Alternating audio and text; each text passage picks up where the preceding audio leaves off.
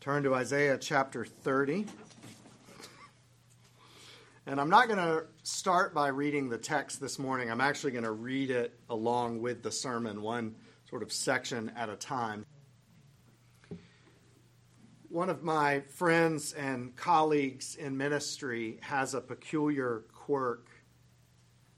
Though he's a smart guy, he's got lots of common sense, he's college and seminary trained, he's got years of experience in campus and pastoral ministry, and despite all of this intelligence, he simply cannot resist infomercials.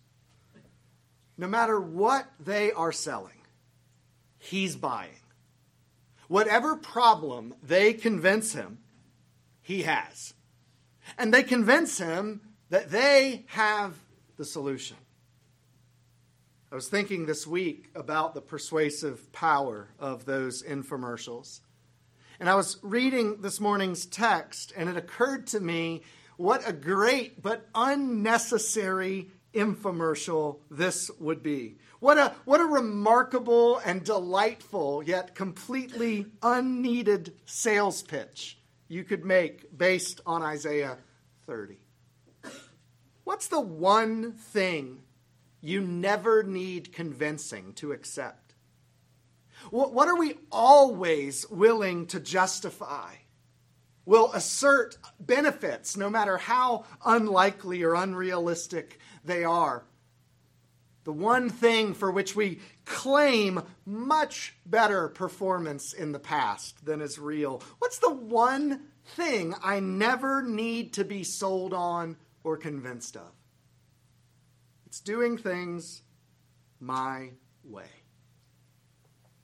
Here's what God says to Judah. Verse 1. Ah, stubborn children, declares the Lord, who carry out a plan but not mine, and who make an alliance but not of my spirit, that they may add sin to sin, who set out to go down to Egypt without asking for my direction, to take refuge in the protection of Pharaoh and seek shelter in the shadow of Egypt.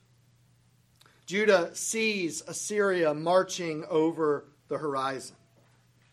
And God told them why this would happen, and God told them that this would happen.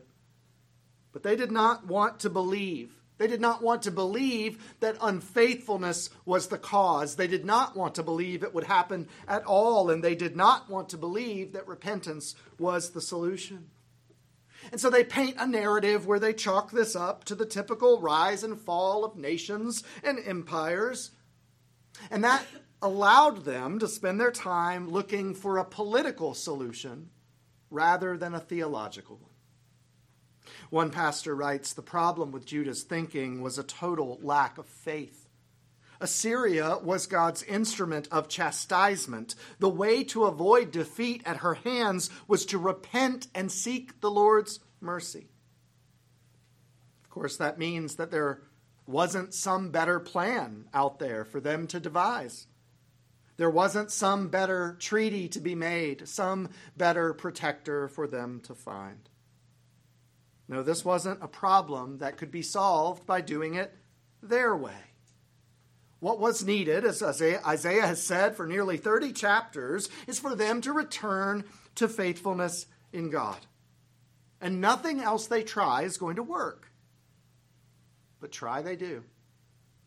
Verse 1, they carry out a plan, but it's not God's. Verse 2, they have direction, but that direction is not from God's. He did give them direction, but they preferred the path of old Blue Eyes. I did it my way. Now, giving in to infomercials just wastes your money. Ask my friend. He's spent a fair amount. Going your own way rather than God's has much more severe consequences. Verse 3, therefore shall the protection of Pharaoh turn to your shame, and the shelter in the shadow of Egypt to your humiliation. For though his officials are at Zoan and his envoys reach Hanes, everyone comes to shame through a people that cannot profit them, that brings neither help nor profit, but shame and disgrace. We think these are the things that are going to make us free. We think these are the things that are going to provide for us. We're trying to avoid shame and disgrace. We're trying to avoid calamity. But when we turn to these things, it will always come. And do you notice in that description all the details of their plan that God already knows? He knows where they're going. He knows where the rulers will be. When we're going our own way rather than God's, we like to imagine it's because we've thought of a way He didn't think of. My plan's better than God's, not because I'm smarter, but just He didn't know these details that I know. We like to imagine that there's some information, some perspective that God is missing that justifies our going our own way instead of His. But here, as always, God knows everything. He knows what His people are doing. He knows what the other options and alternatives are. He knew that Egypt was an option before He told them not to turn to Egypt. And among the options, He knows which is best, because He always does that which is best. Judah is willing to go all the way to Egypt for a chance at salvation. And I mean that in more ways than just geography. Yes, it's a long way, but think about what that means. Egypt is the empire that held the Israelites in slavery for all those years. The miraculous exodus that God provided was to get His people out from underneath the shadow of Egypt. That's the shame and disgrace of verse 5. It's not just that their plan will fail, though it will. It's that they're going back. They are running back to Pharaoh to save them. Sometimes we treat God like that person we know who's usually right, but we never want him to be right. And he might have a good idea, but since it came from him, we're going to ignore it and do anything else we can think of. And that approach is bad enough among people. We cut off our noses to spite our face, so to speak.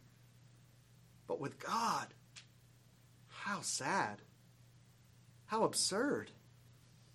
And yet we persist. One of the reformers said, people will prefer to go to the ends of the earth rather than to receive help from the God who is there. Israel was willing to go all the way back to Egypt to get out of this mess. But they were not willing to go back to God. And God already told them it won't work. All these nations are just tools in His hands for His own purposes. Our insistence on doing it my way doesn't pose the slightest threat to God's will. It just sets us as being in opposition to it.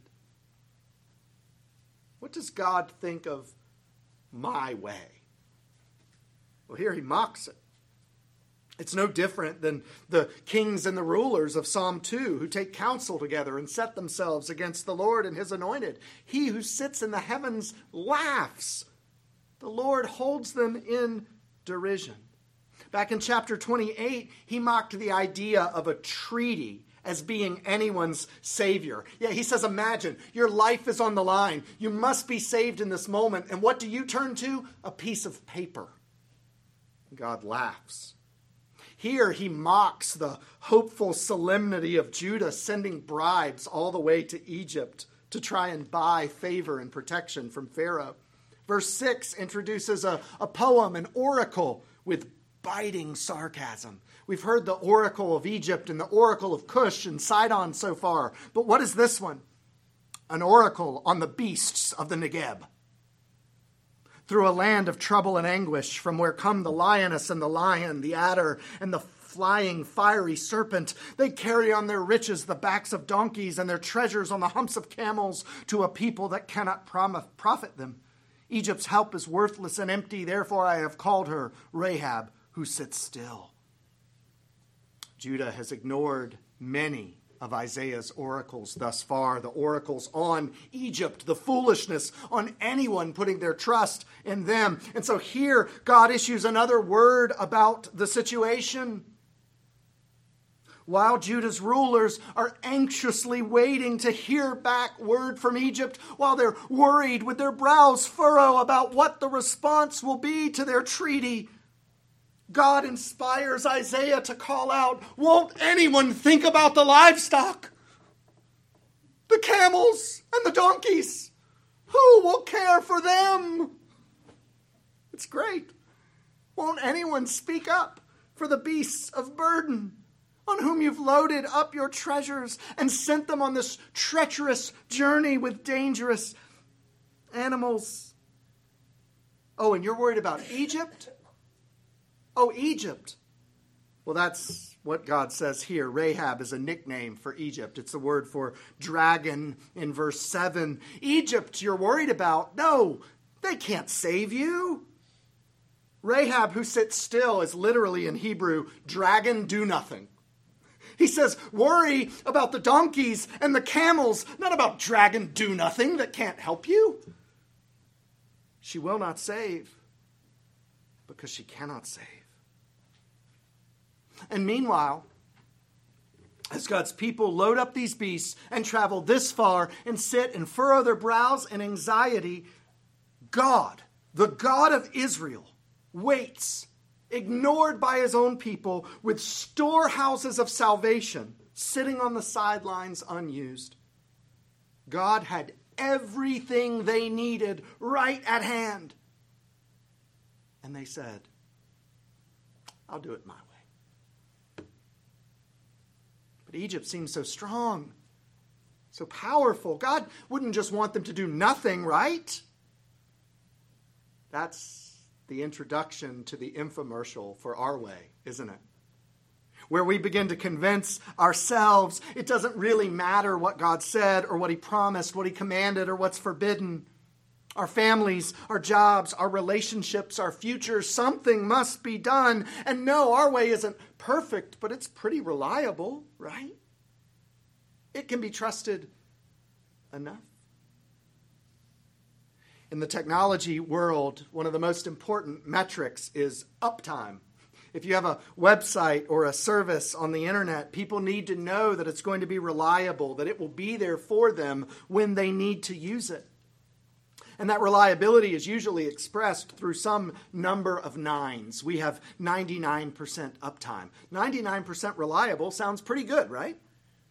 Except none of these companies say that they have 99% reliability, because that's not very good. That means in a year, there are 87 hours, 3.5 days, that their service is unreliable.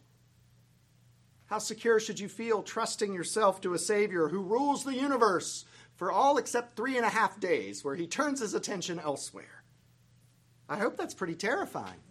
But all the time, we functionally replace God with not gods who can't even be that reliable. They're 0% reliable.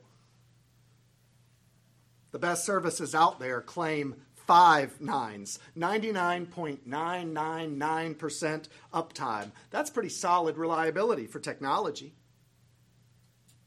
But do you want a God who has an 8-hour gap in his sovereignty every year? Where his universe is out of his control? When we turn to not gods, that's what we're doing. The best imaginable not gods, and they are not real. They are imagined. They can provide something less than real reliability. But what does the psalmist say? I lift mine eyes up to the hills. From where does my help come? My help comes from the Lord who made heaven and earth. He will not let your foot be moved. He who keeps you will not slumber. Behold, he who keeps Israel will neither slumber nor sleep. It's not 5 nines. It's not 10 nines. It's not 100 nines. 100% of the time, God can be trusted. He will be there. So what's the problem in Judah? Why in the world would anyone choose Egypt, who can't reliably save them, over God who always can? It's verse 8. And now go, write it before them on a tablet and inscribe it in a book, that it may be for the time to come as a witness forever. For they are a rebellious people, lying children, children unwilling to hear the instruction of the Lord, who say to the seers, do not see, and to the prophets, do not prophesy to us what is right. Speak to us smooth things, prophesy illusions, leave the way, turn aside from the path. Let us hear no more about the Holy One of Israel. The book of Isaiah is a permanent witness against this generation in Judah who refuse to hear and obey the word of God. It's particularly an indictment on the leaders who are insistent upon going their own way despite God's word to them. Think about the contrast, another scholar points it out, between these rulers and Israel's rulers of old. Moses, who turned to the word of God, Joshua, David, Jehoshaphat, these men sought the word of God for his people. It's the whole ballgame. It's the most important thing the elders of this church will ever do for this church. The man who stands in this pulpit every Sunday and brings you God's word may not be extraordinarily gifted, but he is bringing you God's word. And on that, we can never compromise. We cannot be like these rulers in Judah who ignored the prophets. They only wanted to hear from those who told them what they wanted to hear. God tells Isaiah to write out a big sign and to walk around Jerusalem holding it up that says, "This is a rebellious people, lying children who will not hear the law of the Lord." And even to that, they would not listen. The leaders, that same scholar concludes, did not want to hear God's truth. They wanted pleasant words.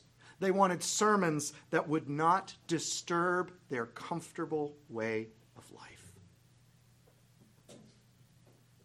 There's a lot of preaching in the church today where the primary goal is not to disturb our comfortable way of life. And may God change the hearts of all us men inclined to preach that way. It sounds too simple to say it this way. It sounds almost absurd in its simplicity. But if we believed that God's truth was the truth, we'd follow it more. When God speaks, we would listen and we would act based on what God said. And when we do that, we will make good decisions. But to have the word of God and to ignore it is a recipe for disaster. But there's great news for us. Christian, God has spoken. The Westminster Confession of Faith says the whole counsel of God concerning all things necessary for his own glory, for man's salvation, for faith in life is either expressly set down in Scripture or by good and necessary consequence may be deduced from Scripture. We have it. We have God's word and his will, his self-revelation that provides the guidance we need for everything in life. Oh, Israel should have known this. God had been telling them very specific things through his prophets. He'd been giving them very important promises. He demonstrated his power and his sovereignty, his omniscience. But when push came to shove, when the rubber really met the road, they took in all of that and said, "I'll do it my way." God already told them this alliance with Egypt was unnecessary and that it would ultimately prove unhelpful. But that wasn't what they wanted to hear. So they ignored it. They moved forward on their own. Thanks to Ray Ortland's commentary, I get to quote Flannery O'Connor twice in 2 weeks. She wrote this: "The truth does not change according to our ability to stomach it." I love that line because we act as though it does. If it's truth we don't like, it's not real truth. And I'd add, the truth we can't stomach are most often the truths we need most. For decisions have consequences.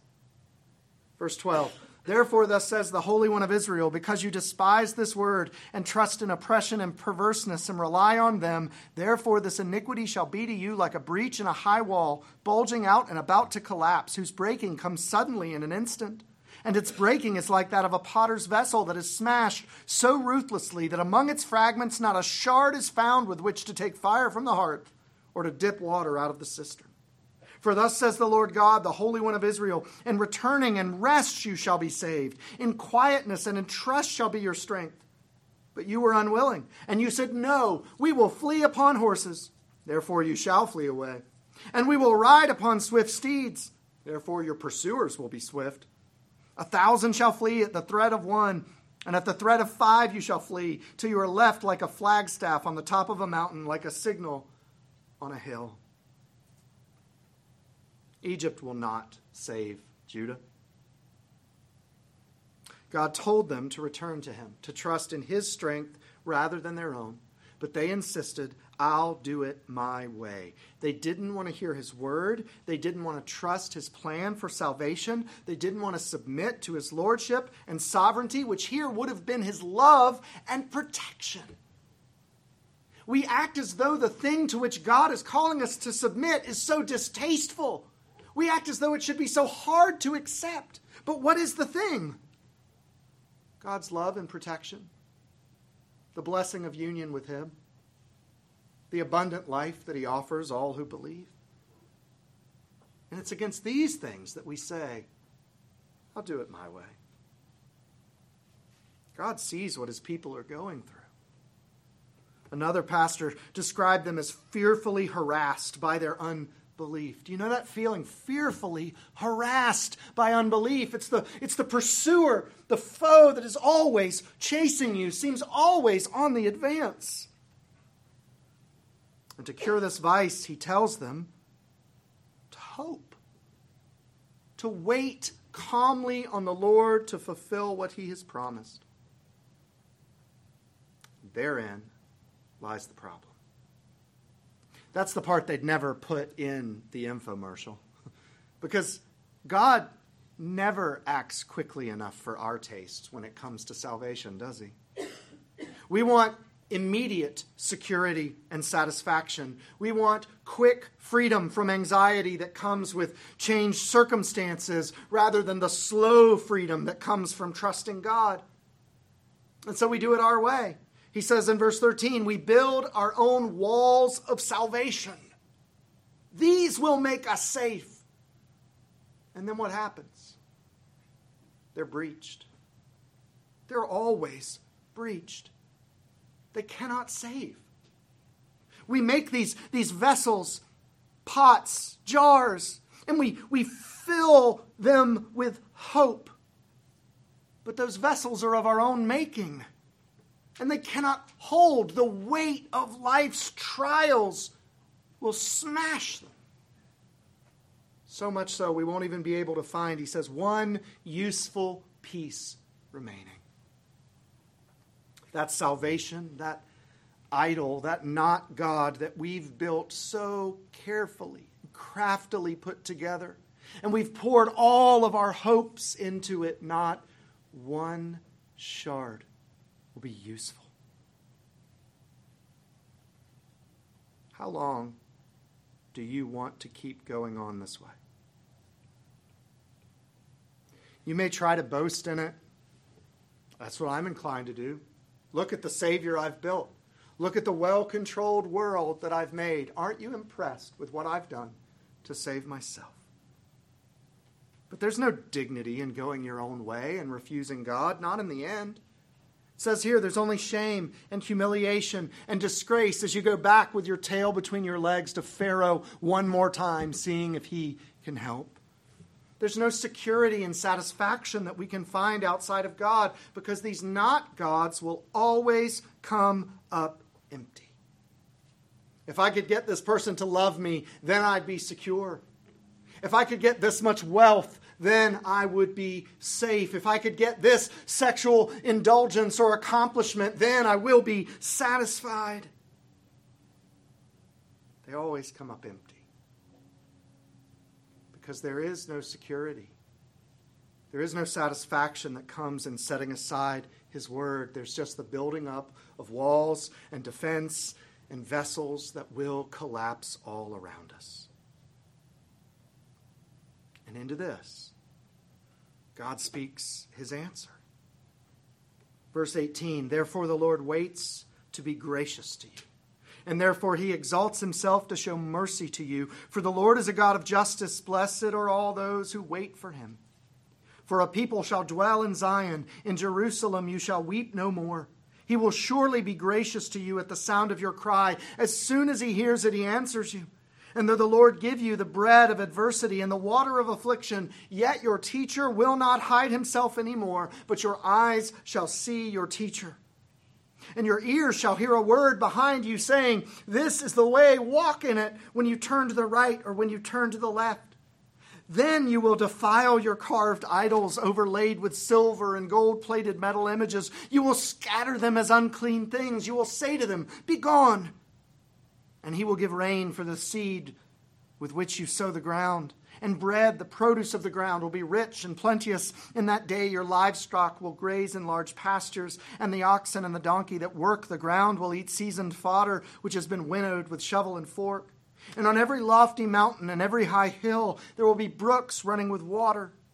In the day of great slaughter, when the towers fall, moreover, the light of the moon will be as the light of the sun, and the light of the sun will be sevenfold as the light of 7 days, in the day when the Lord binds up the brokenness of his people and heals the wounds inflicted by his blow. Do you see the answer? Do you see what the Lord does? He intervenes. He intervenes in his mercy by grace. He acts among a people who cannot save themselves. He repeats again and again with patience his call for us to turn away from idolatry and back to him. And yes, he will send chastisement, the bread of adversity and the water of affliction. But he does this to show us our great need for him. If our lives are easy because he gives us over to our own ways, we will die in our sin. Judah was terrified of Assyria, but what they should have feared was Romans 1:21. For although they knew God, they did not honor him as God or give thanks to him, but they became futile in their thinking, and their foolish hearts were darkened. They turn themselves away from God's word, saying, I know what God says, but I don't want to hear it, I don't want to believe it, and I surely will not live by it. They wanted easier lives, not holier lives. They wanted lives on their own terms, not lives with God. You see, many in that day, and many in our day, have fooled themselves into thinking that you can have both. A life on your own terms, and a life with God. But when push comes to shove, when Assyria is at the gates, everyone must make a choice. It's one way or the other. And Judah chose poorly. I'll do it my way. Verse 27, behold, the name of the Lord comes from afar, burning with anger, and in thick rising smoke. His lips are full of fury, and his tongue like a devouring fire. His breath is like an overflowing stream that reaches up to the neck, to sift the nations with the sieve of destruction, and to place on the jaws of the peoples a bridle that leads astray.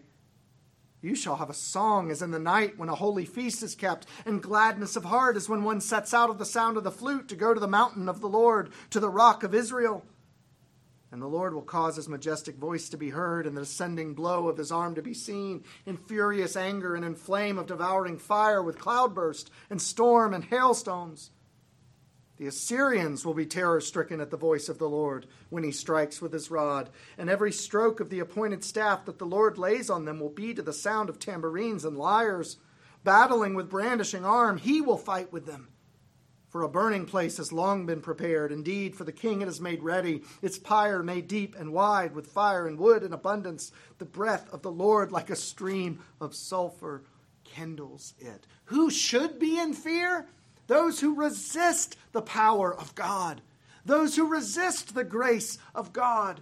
Those who turn away from the word of God. There is a just outcome for those who insist on their own way. The Assyrians and their king will be punished for their wickedness against God's people.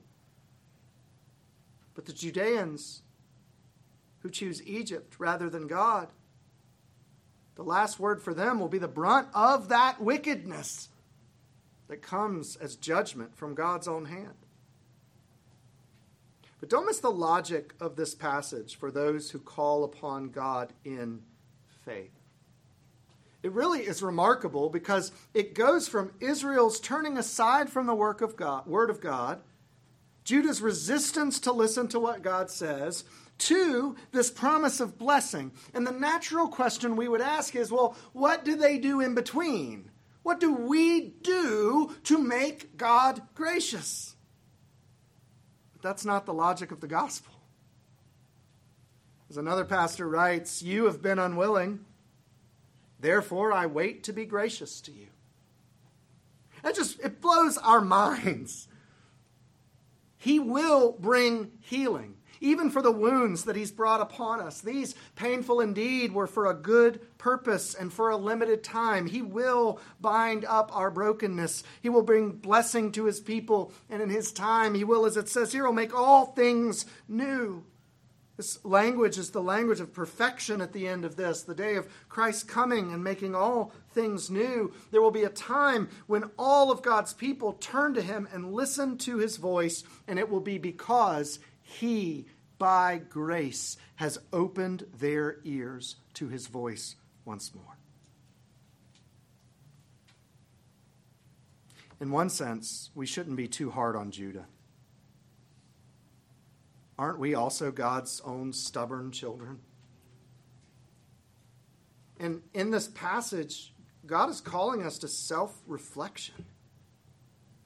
A life without this and without the repentance that springs forth from it is a life that will be ruined. Stubbornness kills. When I first became a Presbyterian, I mean the form of government, not the doctrines, the concept of church discipline took me a while to wrap my mind around. It's clearly biblical, Matthew 18, Titus 3, Hebrews 10 through 13. But the idea of chastising someone, the leaders of a church rebuking someone sincerely and with God's voice, on God's behalf.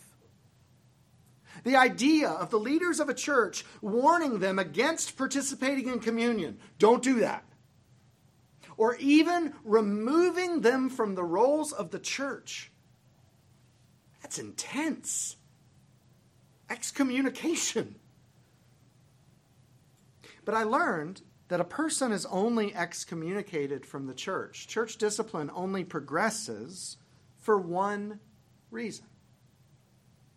Oh, sure, church discipline can begin with many sins. Givenness to anger, a deceitful life, sexual impurity. But when church discipline ends with excommunication, the cause was always the same. Spiritual stubbornness. All of us can and do sin in a wide variety of ways. But when we are in Christ, we cannot choose our sin, our way, over God. We cannot demand our way instead of his. We cannot hear his call and refuse to run and refuse to turn and continue headlong on our own path. We cannot silence his prophets and the preachers, for if we do, like those in Judah had done, we add sin upon sin. We sinned by putting aside his word, and we sinned again by turning to our own hearts for salvation. In himself, in the word he's given us, God has provided everything we need for saving faith and for abundant life in him. All the tools for security and satisfaction are there from his good hand. So where in life are you turning elsewhere and reaching for something else? Everything that Judah needed for freedom, for safety, for joy, was right next to them in the God who had come near to them and revealed himself. And yet when the moments of truth came for them, they desperately grasped in other directions for something else that would save them. Where are you setting aside his truth and grasping for your truth instead? Where are you demanding control. And like Judah, returning to slavery in the name of freedom. God is concerned for our lives because how we live is an expression of what we believe. What do you believe? What is your functional faith? A pastor one time hit me right between the eyes when he said it's possible to believe all the right things, but to negotiate everyday life by another wisdom, little different from the world. It's what was happening in Judah. Is it what's happening in your life? In your home? Is it, I'll do it my way? And if it is, be honest. How's that working for you? Sometimes the speaker in the infomercial is us. Sometimes the one selling us the bill of goods, the features and benefits that will never turn out to be true, is us. Sometimes, to paraphrase the well-known line, I have seen the enemy. I have seen the stubborn child who needs to be dealt with. And the enemy is me. Christian, don't do it your way. Turn to God. For the law of the Lord, it's perfect. Reviving the soul. The testimony of the Lord is sure, making wise the simple. The precepts of the Lord are right, rejoicing the heart. The commandment of the Lord is pure, enlightening the eyes. The fear of the Lord is clean, enduring forever. The rules of the Lord are true and righteous altogether. Is there something else you're looking for? Revival and security of soul, wisdom, joy, enlightenment, purity, truth? Is there something else you're looking for? Because God has come near to us in His Word, and everything we need is right beside us for the taking. And they're more to be desired than gold. Even much fine gold, sweeter than honey in the drips of a honeycomb. And moreover, by them is your servant warned. In keeping them is great reward. Let's pray.